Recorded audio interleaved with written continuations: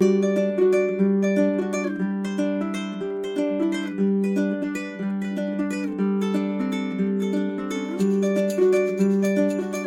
day, Emily. Good day, Caitlin. Tip of the hat. Wait, can I? Small curtsy. This is a really side tangent at this Great. moment, but I feel like memes or whatnot have been coming across my Instagram feed lately about how words can have such different meanings, or how inflections on things can mean opposite. That doesn't all have to make sense, except for the fact that I find it very interesting. When you say good evening, it's like a greeting. When you say good night, it's a goodbye. Great. I think I don't know why this morning, that's what I think about in the morning as I'm watching the sunrise and drinking my coffee. But I was like, that's interesting. When you say good night, it's like, Goodbye. yeah, the end. But good evening is more of a welcome. Hello, we're now going to hang out. I don't know if good day is I think a that's greeting or a have a good day. Well, it could be both. Could be. And good day, sir. Yeah. It could be a goodbye, It's So all is this about a the goodbye or a inflection. beginning? I don't These know. memes aren't following me around Instagram, but do you know what's following me on Instagram right now? I don't know why. I can't wait to find out. Instagram has decided that I would like to see bears and like bear cubs and like bears doing things. Like it is What what's did being you suggested. Google I have or click on Zero. or Zero what things. made that happen? Zero things. But I have now seen a black bear swimming in the Gulf of Mexico, and it like went onto the beach in Florida somewhere and ran across the beach. How it got? I have told myself a whole story about this bear that it like escaped a boat and went for a run. And then There's a movie in here. A mom with cubs playing on a putt-putt course, and Cute. once like they just. Now I've stopped on them, so now it So does now think I'm they're interested. really wanting to send So you yes, bears. I'm seeing a lot of things about bears. I watched Interesting. Cocaine Bear like a month and a half ago, but like I don't wouldn't think that would just like start sending you bears, but I don't know. The internet's a weird thing. And I don't think I searched Cocaine Bear. I did watch it on Peacock. If you search cocaine bear, I wonder what else would come up. Could go either direction. Things. So strange. Anyway, that's what's following me around on Instagram. I always find it interesting what follows you around Same. that you didn't really look at. Same. I don't know how to segue that into this. No, not at all. Topic, That's a good morning, good day, good Yes. night. But today's topic is on music, TV soundtracks. So maybe there's something in there about the music being played. No, there's not. I can't do it. Today's panel is As Heard On TV Soundtracks Go Local. And if you don't know, we try to do music panels every year, and they are always well regarded, highly talked about. absolutely. Maggie Phillips, who is on this panel, is often on them because she's local, like this panel. And Dear friend of the festival. dear friend of the festival. And I was trying to remember, I might get it wrong and I should have looked it up. I know what she first came for. I don't know when she first came for it, but it was early. I'm going to say like season 4. I was going to say 3, but The reason I say 4 is I actually remember I'm such a spatial memory person. I remember sitting in our office in South Congress, in our office downstairs at my desk, talking to her on the phone about the Fargo soundtrack coming out on vinyl. And Noah Hawley had put us in touch with her, and she was helping us put together this panel. And I feel like that.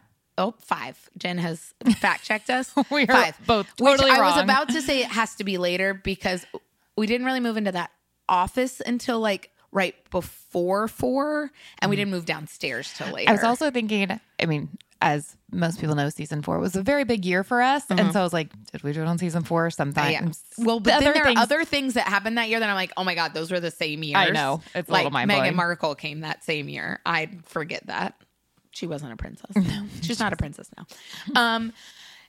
Not going down that tangent. But anyway, Maggie came for a Fargo panel that we did about the soundtrack. And then we did live music, like with part of the soundtrack. She's been a part of many other ones, but this one came out of, we have basically been working with Maggie for trying to figure out how to spotlight local artists a bit more, and just undiscovered artists and people who maybe aren't getting the same attention that they should, and trying to break people. And what can we do to be a part of that? Because she is so good at her job and is a part of so many awesome TV soundtracks, like The Dropout. Which I just get excited. Her loved. name appears I on the know. credits, and I just get really excited. And she works with this connects it to the panel. Tom Vale, who we've also known for years, met him through Maggie, question mark.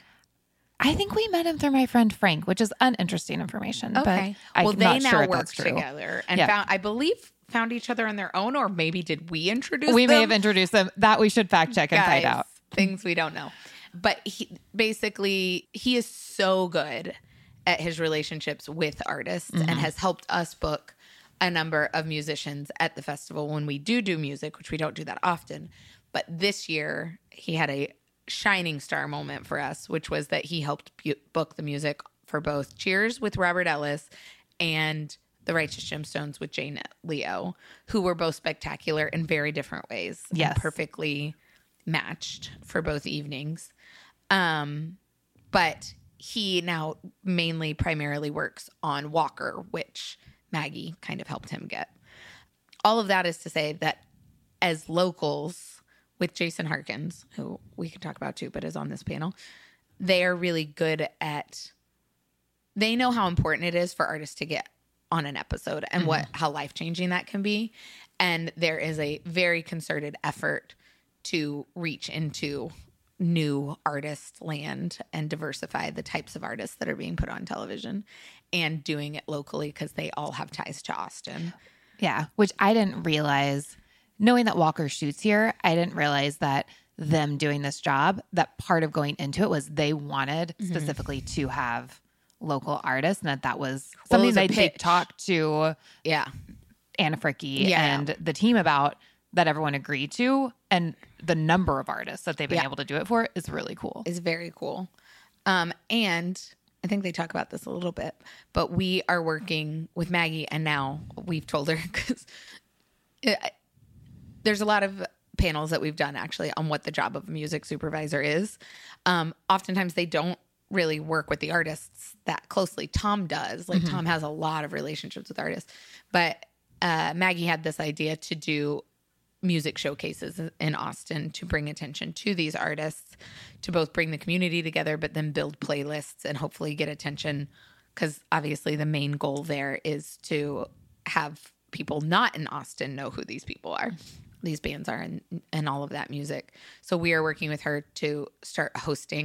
I'm going to say in the beginning it's quarterly, but we're going to start with just one music showcase.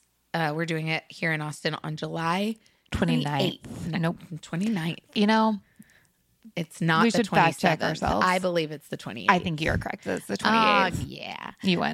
July 28th at Still Austin Distillery.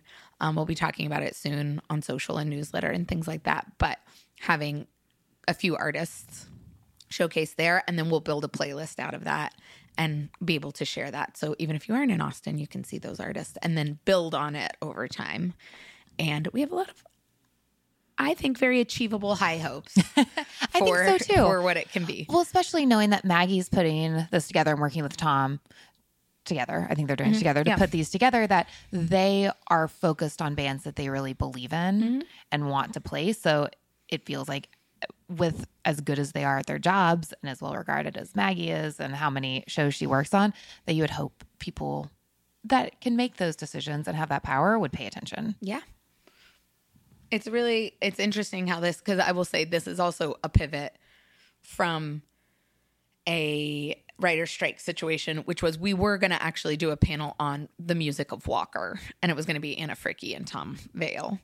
Anna couldn't come and couldn't promote Walker, so we transitioned to having it be more about local. So Yeah. just, more spinning and twirling. But I always think it's just really interesting and super interesting when they have established relationships, which Jason and Tom do as well. Because we met Jason like 7 or 8 years ago in a Starbucks in Austin. He did music for The Good Wife and The Good Fight. Oh, yeah. Yeah. Which Yeah. we were like starstruck about. Obsessed. Mhm. Yep. So I think it's really cool to have reconnected with him too. And he's interesting because he does music supervising, but is also a post-production producer. Yeah. So he even has a different role in what he brings to the table, which is also interesting to hear about and how that plays into all the different levels. Totally. As we end on it, though, I feel like I saw I can loop this back to Instagram. Oh, is that okay. I saw on Instagram that you went and saw Jane Leo I last did. night. I wanted to give a plug both to Robert Ellis and Jane Leo since they did all perform live at the festival. I am obsessed with Jane Leo. They are new to my ether since performing at the Righteous Gemstones. They're so great. They played at the Long Center. It was awesome. Like on the lawn. On the lawn, yeah. It was awesome. It was a free show. It was an incredible crowd. They are going on tour this fall, I believe, August through October. So people should at Stubbs here in check Austin them out in September. Yep, you should definitely check them out. Go see them. I know Robert's got a few shows coming up. I don't know if he's going on tour or not. Or just he has a very interesting tour because he is also a producer. So like I'm actually interested. Last time I saw him, he was opening for Jamestown Revival on their new album, which he produced. And then Robert Ellis, we as a group went to go see on July 15th at the Scoot Inn. He opened for Ben Queller. He's just finished a number of dates in Texas. I think there's one more in Pennsylvania, and then he's going abroad. But he's just spectacular. And I'm sure more will add Someone on. should request him to play the Cheers theme song and the next time they see him because he can play it. He's excellent at it. Yeah. Also, I wonder if you requested Misbehavin' for Jane Leo, if they would still be able to play That it would be in pretty a few great. months. It's It would be awesome to see. song. It is a really hard song, but I do love that there's video footage of John Goodman singing along to it in the audience. And with that, here is As Heard On, TV Soundtracks Go Local, moderated by Ben Travers of IndieWire.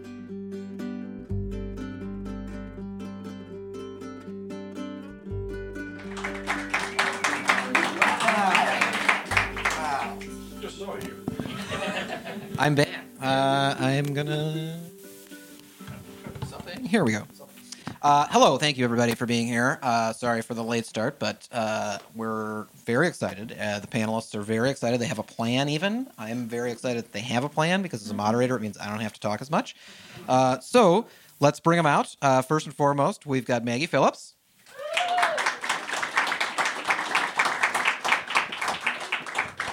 Next up, we got Tom Vale.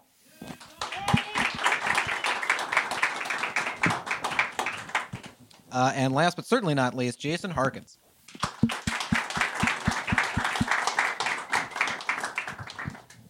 All right, everybody. Thank you for being here. We're very excited to talk about all this stuff, but because you guys have very specific jobs as well as jobs that maybe the layperson isn't super familiar with, we're just going to start by laying it all out there. So, Maggie, what is it that you do? How do you describe your job? I'm a music supervisor.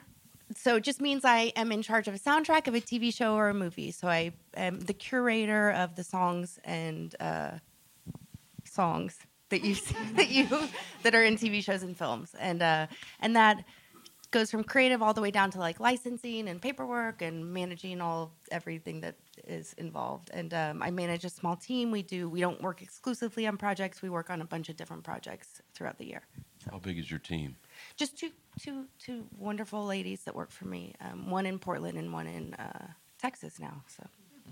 Very good. All right, Tom, you're up. You're the guy, but can you elaborate on what that means? What do you do? So I do a little bit of what Maggie does, but primarily what I've been doing for the past 15 years is I have a company here in town called Frog Music Licensing, and my job is basically I work with a whole bunch of artists, mostly local artists, like 90% local artists, and I pitch their stuff to TV shows, to people like Maggie and to people like Jason, for possible use in TV shows and films and commercials. And I'm authorized to enter into licenses on their behalf, but I'm not a publisher. So there's a distinction there where like I don't own or control their material. But that's it. And yeah, like I said, we're currently also working together on a show called Walker that's set here and shoots here. So we're co-music supervisors on that, but most of what I do is pitch stuff all over the place. Define local. What is local? Mostly Austin, but also like some Texas, like some stuff from elsewhere in Texas. Yeah. So and kind of looking to it like I would like to be eventually not just the Austin guy, but the Texas guy, because I think there's a lot out there. So Always plans to expand, and still the guy, and that's what matters. All right, Jason, how about you? How do you describe your job? A little different from either one of these cats here with me. So my background is post-production. So I am a producer in post-production, and I also music supervise on the side. So sometimes I'm music supervising solely on a project. Sometimes I am producing and music supervising. Sometimes I am producing and working with someone like Maggie or Tom as my music supervisor for post-production. So I guess my scope is a little broader as far as the entire process is concerned. And the post producer, I told Jason this we met a few days ago, makes or breaks a music supervisor's career, because they're like the middleman between us, who we're working remotely and like we're not in the thick of it, we're not exclusive, and the post producer is kind of our conduit to the entire production. So if you have a good post producer, your job is great. If you have a bad post producer, your job. Yeah. So as far as producing is concerned, like it's the entire. It's once it leaves the set, once the footage leaves the set, it's my domain. So it's editorial, it's visual effects, it's music, it's composers, it's delivery, it's titling, it's color, it's all of those things. Yeah. And so, most of our job as music supervisors, I mean, we start in prep and we're on for prep and production, but the bulk of our work is done in post. So the post producer is the most important producer for us. Right. But I mean, there is some like really important things that happen during production, which is what? On cameras. Right. So anytime you see a band performing a song or singing, anytime you're seeing anyone singing, anyone dancing, and anything that's tied to the script or tied to the TV show or movie, that's something that is done in prep and then in production. So it's a huge part of honestly the most stressful part of my job. It is, because it's Absolutely. like we have to get this done right now. And the productions, they're like they don't think about it until the night before. No. Yeah. And I mean, there's a million times where, as a producer, I get a script, and then I see that there is an on camera, and I'm like, why am I getting this information right now when it's going to camera in 10 days? I know these writers have known about this for at least a month. So, And then your next call is to me. How can we clear the song? And I'm like, I don't know if you can. And then we take it from there. And yeah, I will say we had an on-camera in Walker, like the first one of those that I had ever dealt with. And I remember reaching out to Maggie because she's a far more experienced music supervisor than I am. And she was like, on cameras are a nightmare. Like, you are in trouble, basically. and everyone's different because every production's different. So just like you roll with it. That's right. Like that's all you can do. Yeah. And I have worked with showrunners who pick up the phone and they're like, hey, I'm thinking about putting this song in the script. Yeah.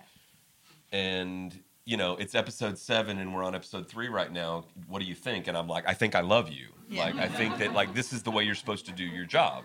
Like, this is fantastic. Yeah.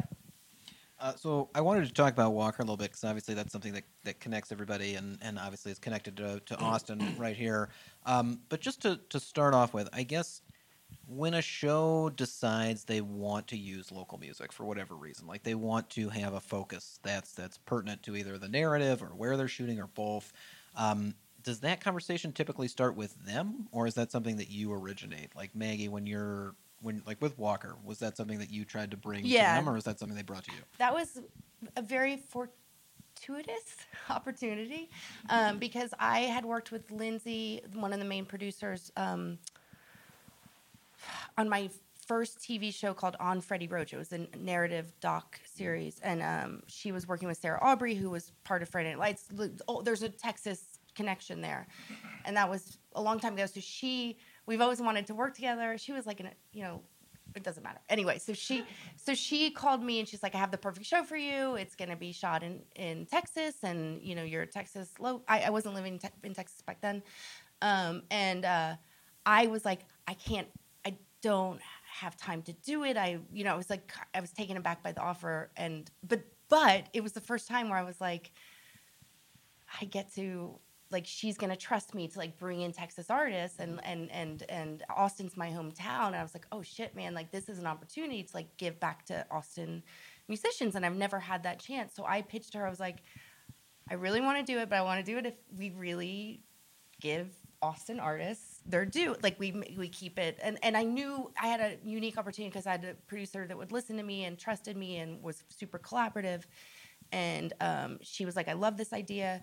We will try to keep it as local as possible, which you need a producer to back you in that, because the studio and network, that's not their top priority. So if you have a producer that backs you, then they'll really support your vision. And then that's when Tom and I reached out to Tom, I'm making a long story short, saying, Tom, will you help me with this? Because I was still in LA, and like the two of us can like really feature Austin artists. And that's how we started co-supervising Walker. Yeah, absolutely. Yeah, and I think should be said too. In my experience, it usually does not work that way and breaks down somewhere along that process, where there have been other shows that have been set here and have shot here, and where maybe there was the intention of using local music at the outset, but that's not the way it happens in the end, and usually people just sort of fall back into what are, I don't know, like safe choices, I guess. Safe and easy, because TV moves quickly. Like don't fault them. TV moves quickly, and you have to, but you have to make an effort to do like something. it's not, it's not that those people aren't bad, but we hate them. And we will. No, but like A little bit bad. A little bit. Yeah. But yeah, so this one was rare in that, like, basically what Maggie described, like the producers were on board, and also Maggie already had the relationship with the producers, so she was able to sort of really push for it, and then brought me in, and I was able to sort of supply them with all the local music that they wanted to have and wanted to use, and that's the way the show has taken shape, and they've continued to use local music. I mean, we have 2 or 3 or 4 local artists in pretty much every episode of Walker. That's super successful. Yeah. That's a home run. Yeah. I mean, it has worked out better than I imagined it would at the beginning of the process. Yeah, I agree, and it shows. It's because of when you work with producers that trust you and are collaborative and don't try to control every aspect and let you do your thing. You get to do something really special. So Tom, I guess let's walk it back just a little bit, because I mean, for you, when it comes to actually, fulfilling these requests, like obviously you've got the experience, you've got a company here in Austin, like this is what you're, professional and you're ready to do it. But what kind of are like the checklist in your head when they come to you and they say like, listen, this is the scene, and then you try to match kind of the tone of the scene? Do they give you feedback about like, we want it to feel like this, or we want it to sound like this? And then how do you balance that with, like the bands that you just like and the bands that you are eager to expose to the world? Like what's your process a little bit, I guess? Yeah, I mean, there definitely is a little bit of a balancing act there, but for the most part, you really are trying, like I really am trying to match whatever it is they are looking for. I mean, yes, sometimes I try to shoehorn in somebody who I really like and who I really think should get some exposure, but I mean, you can't do that. You can't pitch stuff that doesn't fit what they're asking for, because then they'll stop asking. Yep. So I'm laughing because I want to. Yeah. you know that I'm doing that sometimes, right? No, you're Okay. really good. But if you start, But if you're pitching like 5 songs, like, you give them 4 of what you think they want, and then you put in that one that you're like, but this one's also really cool. Exactly. Right? Like you throw like a curveball in there just to see if you might get away with something. Yeah, absolutely. But yeah, they usually, they send a request, they describe the scene, they talk budget, which is pretty important. And sometimes they send reference tracks too, which like I love. Like they will say like, we're thinking along the lines of this, or this. And then, a deadline and a budget. And then it's basically just going through my catalog and trying to find something that sounds somewhat like what they're looking for, and that I know that we can clear at their budget. And that last part is pretty key too. The music supervisors don't want to go back and forth on this stuff. They want to get something that they can clear. because the next step is I send it to you guys, and if I pitch something that's not going to clear quickly, that's that's when we have big problem. Yeah, no, it's like the it's really important, the business part of it, right? So like as a music supervisor, when I wear that hat, it's like don't give me a track that works. Give me a track that I know will clear and works. Yeah. Like it has to be both, which is very important in this whole process. Yeah, I think art, like a lot of artists who I talk to are thinking about the first part of that. Yeah. Like my song is perfect for this show. My song is perfect for this scene. And that's definitely important. But the second part of that is also hugely important. Like my song is easily cleared. Yeah. Which is like the one-stop part of it, which is like, if you're in a band and you're involved with someone like Tom, when I go to Tom, I know that everything that I'm getting, I don't have to worry about. Like, I don't have to worry about the business side of it, which is like, it's 50-50, really. Mm-hmm. At the end of the day, yeah, but one stop it doesn't have to be one stop. It just has to be all figured out. Like splits figured out. Exactly. Yeah. Exactly. Yeah. Yeah, you don't want murkiness as far as like, well, who controls the public? Like, who are the co-writers on this? And is this writer in an exclusive publishing deal? We're not sure. We're going to have to call it. Like, all that's a nightmare. Yep. You need to know. So, well, when you're starting off on a show, like when Walker first started, is there a period where you're trying to feel out like exactly how much wiggle room you have to infuse like your taste into it, like, or are you just trying to figure out what the producers, what the showrunners want, like what they, what the vibe is, like how do you kind of balance that, I guess? Well, I think it starts a little earlier than that because it's like there's like a gauntlet that you have to go through before you ever get to the showrunner. Okay. There are the editors, and the editors like they want to put in something that they think works. Yeah. And then the director may come in and say, well, I don't like that. I want to put this in. And then it gets to the showrunner. But it depends, because with Walker, that didn't happen. Yeah. So it just depends on the show. It's very different. Every show is its own animal, for sure. Well, real quick, just before we get into that a little bit, when you're saying like editors put in music, are they putting in like just random like stuff they like? They haven't talked to you guys at all. They're just putting in stuff that's like, oh, this is the scene. Like, I got it. It's all the fucking time. Yeah. But I've preemptively at this point in my career, I send an email out in the beginning of the show when it's a new show, and I'm like, look, no YouTube polls, please consult me for every rules. Like here are the rules, because and they still don't follow them because I get it. There's a sense of ownership, like they get to do their editor's cuts, then there's a director's cut, then there's a producer's cut, then there's a studio cut, there's a network cut. I mean, these are all the cuts I have to watch every freaking time. But the editor, it's like a sense of ownership. It's their time to like really do their work, and so I get it. Like they want to put their best foot forward, but it's better for the show at large to consult with me because you're not putting in something that we can't afford, or you're not putting in something that like you can't clear. Like just recently, like someone asked about ELO, it's like not gonna happen. It's not gonna happen, and then they pushed back, and I was like, you know what? But it happens. That's a huge part of the job. And like I always feel like I'm a heartbreaker because I have to like be the reality check of like, but it's a necessary part of the job. So. Yeah. And you have, in addition to editors, producers who will sometimes, have their own musical taste. Network execs, directors' kids. It really it does get that way. It does get that way. Yeah. Like somebody's assistant who somebody's is assistant. in a band. Oh, I just happened. Yeah. Sometimes they're good. With a high profile showrunner, a music supervisor who's been doing this for 17 years, he looked at me and he said, well, my assistant didn't recognize this band. And she's like 22 years old. And I was like, I had to black the screen out because I was like about to just like give him the finger. Like, because like, and it happened to me on another high profile show where the guy's son was like pitched. God, it was such a bad song. I can't even, it was such a bad song. And I like had spent a week putting together a beautiful playlist for I'll say it was for Handmaid's Tale. And it was like this beautiful, evocative, like, moving playlist, and don't respect and don't listen to the music supervisor who's been doing it forever. Let's listen to your son. But that's what's musical taste is it's subjective. It's subjective. It's relative. You trust the people you trust. You trust your own taste, and you just have to let go of as much as possible. Let go of your own ego when it comes to musical taste in this you job. can't get precious about any of it. No. And you also have to like kind of understand a little bit about like what are we going for in this scene. Like the question is like, do you want to play against the scene? Do you want to play with the scene? Do you want the lyrics to like resonate with what's going on, or is that gilding the lily? And everyone has a different take on all of that.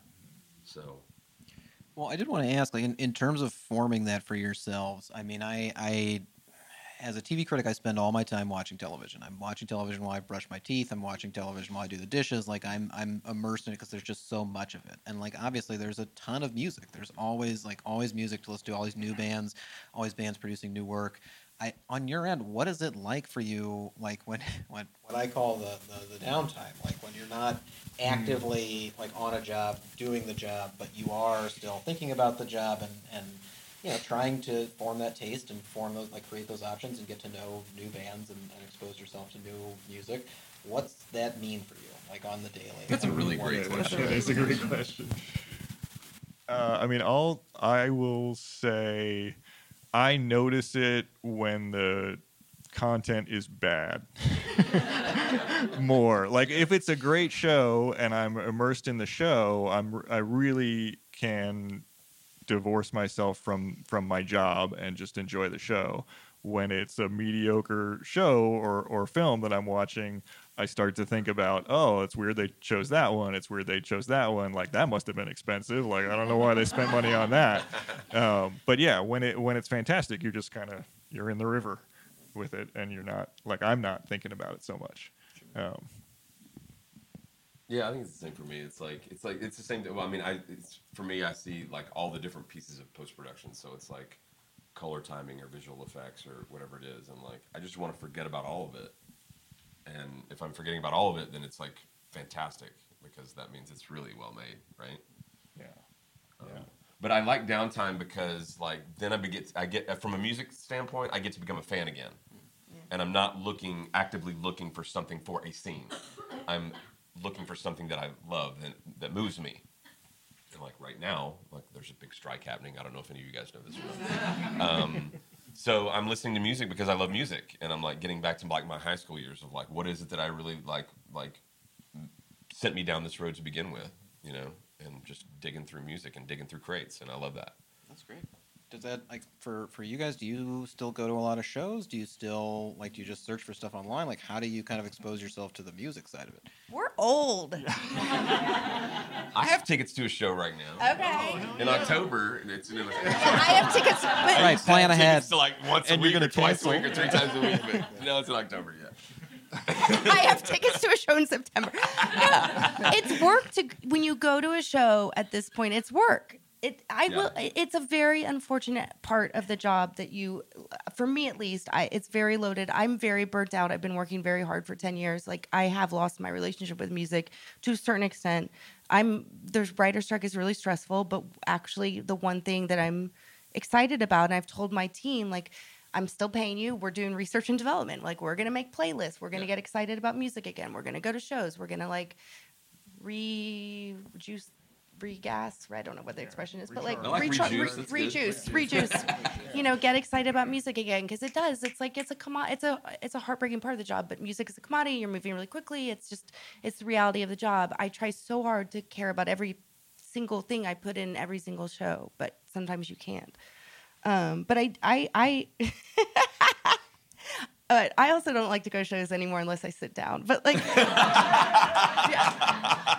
Right there with you on We that are one. old, aren't we? we are older. I used to go to like 5 shows a night. That's the reason I'm a music supervisor. I'm looking at someone right now I knew back in high school. Like, we used to go out all the freaking time, and I love that. I love that about Austin, and so maybe someday. So. Oh, and I'm starting. Sorry, I'm starting a showcase with ATX Festival. We're teaming up together to do a show called my company, Deep Cut Music, and ATX Festival. We're teaming up to do a quarterly showcase that will be featuring local artists to try to give them a platform to introduce them to the sync world out in Hollywood. So it's my big sort of like coming back from LA, living there for 2 decades. I'm finally back at full time, and I want to just introduce younger bands to the opportunities of sync, introduce them to all my Hollywood contacts, producers, directors, showrunners, music supervisors, composers, So actually, there's a show July 28th at Still Austin Distillery, and you guys will get a invite if you're on the ATX Festival mailing list. And we're putting together some Tom's. We Yeah, can't announce the band yet. we 'cause it's- can't, okay. But We will have bands. We will have bands, and I would love to have as many people out there as possible because the showcase isn't. It's a small reach. The people who are coming live. And the bigger reach is the newsletter and getting it out to LA. But it would be great to show the band support and like have them feel excited about this opportunity. So it's exciting. I love that. Thank you. Can I come? Yes, you're invited. Yeah. Are you going to sit down? No, that's actually probably the next live show I'm going to. All right, you guys are beating me to it a little bit. I want to make sure we have a few minutes for audience questions. So if you've got them, start thinking of them. But the last thing I wanted to ask was, on your end, one, I don't know how much you can think about this, but what is the impact for those artists? Like when they get onto a show like Walker, onto any of these shows like that have a sizable audience, what does that do for them? Like what have you seen that kind of do for the band and the group and the people who made the music? Well, I mean, yeah, it's there's a range of impact. It's usually there's a spike in Spotify traffic, and it all depends on sort of the prominence of the placement too. I mean, there are definitely some placements that are like, hey, we got you a placement. You're not going to be able to hear it, but you're going to get a check later, and it's in the episode. Like, believe me. But yeah, there are also some that are really featured in the episode, and they really get a lot of traction off of those. And they also, like, I mean, aside from sort of financial and like career boost and attention and everything, the really, like, one of the things that they almost always say to me is, oh, that's so cool. I got to tell my dad that like I was in this show. Yeah. It's usually like that kind of, like, they're excited to share it with, because it's almost like they're telling their family, like, look, I'm actually a legitimate working artist. I'm doing this thing and it's in this show, and they're really proud. So that's cool. And then there's like the other end of the spectrum is like the whole like Kate Bush phenomenon that was like literally like, what just happened? Like I went to my son's like the school that he's going into the 6th grade, and the band was performing running up that hill, and it was like, what is happening right now? So yeah, it really does like run the spectrum of like what can happen, right? Yeah, I think if you placed on Stranger Things, people would definitely hear it. They would at least be aware of it. All right, I want to get to the crowd. Does anybody have any questions before we wrap up with this fine group? Yeah, right there. What's your, like, you all spoke about the examples of, like, when you're in it and you forget about the job. Like, what are your favorite shows that you've experienced that with? Who's doing it great? Whether it's one you've done or something else. Like, when have you really felt like you're in it and loving it? I should be ready for that question, and I'm totally not.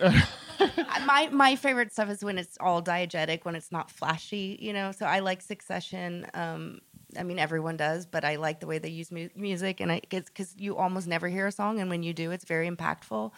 So I like the really soft touch. For me, my favorite thing I've worked on that no one saw is a show called Shining Girls on Apple, and oh yay, thank you. We used music only diegetically until the last song, which was a studio request. But I work on a lot of shows that use music in montage sequences, but for me, I don't like to feel the filmmaker ever. Like, I like to feel like in a very natural sort of. I don't ever want to think about who's making it, because then I get in my head about all the fucking directors and producers and blah blah blah. So yes, those are my favorite things. Yeah, I mean, I was just telling Jason before, I'm in the middle of watching Severance right now, and there's very little needle drop, almost zero needle drop placement in that show at all, and I'm completely lost in it. And I mean, maybe that has to do with some of the work, and so it's like nice to watch something where they're like I'm definitely not thinking needle drops and not thinking budget, and I'm just enjoying it. Yeah, I don't know. I feel like I should shout out their shows too. They also do amazing work. I mean, for me, it was the last. I mean, I have to agree with you that Severance is like this thing that like I just absolutely loved. I don't watch a lot of TV, believe it or not. I'm watching the shows that I'm working on, and I watch a lot of reality TV. Like that's like I love like Chopped, Top Chef. I watched. There's a great that Ultimatum show on Netflix is really good. Like I like trash because like it's like you know it's like eating chips after like I'm sure like a chef doesn't like cook a really nice meal for themselves every night. So yeah, I think. And then and also they don't have a budget, so they don't put in music you recognize. And I've been watching Cheers.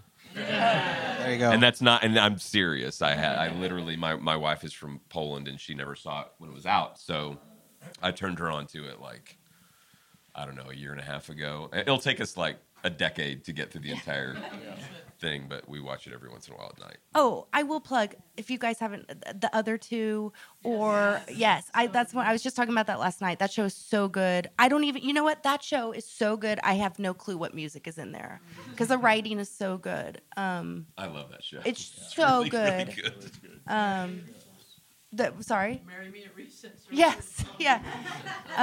Yeah. I guess the music in there is Chase Dream's music. Yeah. And yeah. That's it's one of my favorite shows. All right, if we have one more, I think we can fit it in. But if not, going on. Yeah, in the back. What's the biggest like Hail Mary you've ever pulled off in terms of like, a producer or somebody asking you for a song that you're like, there's no way you're gonna get it under budget, but you put out the request anyway just because they insist, and it ends up. Ooh, That's a great I question. like that question. Yeah. I mean, I have a lot of those. Yeah, I mean, it's just, television is full of Hail Marys. Television, Like, yeah. It happens all the time. I can tell you because I have less experience than either of these two, so I can draw on like a very narrow scope. There's two that I could think of. One that was not a success at all, and we didn't get it, and we got like so shot. It was Johnny Cash, and they quoted us something insane, and that was over. But I mean, they really wanted it. They wanted it so bad, and I was like, yeah, Which one? God's gonna cut you down. But we did get Wilco. True Love Will Find You in the End. That's Daniel Johnson, Yeah, right? Okay. Wilco covering the. But Daniel Johnson's hard to clear. Yeah. Yeah. So that one Yeah. was the one that I would point to that was like, oh, we got it. It was awesome. It worked. Everybody liked it. Everybody was happy. So yeah. I mean, I had a nail biter. I was doing the pilot of Empire, and Timbaland did a lot of the music for the show, and Lee Daniels, who directed the pilot, brought in this song on a thumb drive like a day before we were supposed to lock, and he's like, what do you think about this? And it was like this banging, I don't remember the name of the track, but it was like this amazing track. It worked great for the scene, and he's like, let's use this. And then I'm like, well, where did you get this? And he's like, well, it's a Timbaland track. And I'm like, okay, great. But he's like, yeah, but it's not like none of his people know about it. And it was like, wait, what? And so, I pick up the phone and I call the music supervisor, Jen Ross, and I'm like, Jen, you need to sit down. I got this song and it's really great and Lee really wants to use it. And it literally came down to the third day of the sound mix. They had been on the phone with like the head of Interscope, and like it was a big to do, and it was like we still didn't quite have it cleared. We thought maybe it was going to clear, but his publishers didn't even know about the song, and it was one of those things to where it was like, okay, we're going to mix two versions, and we'll turn in two versions, and there's this version with this song, and there's this version with this song, and so like it can get really crazy and really hairy, for sure. But it did make it in. It made it in. It made yes. it in. It made it into the pilot. Hail And Mary it works. was great. Yeah. Well, thank you so much for being here. Thank you so much for coming out, and do enjoy the rest of the fest.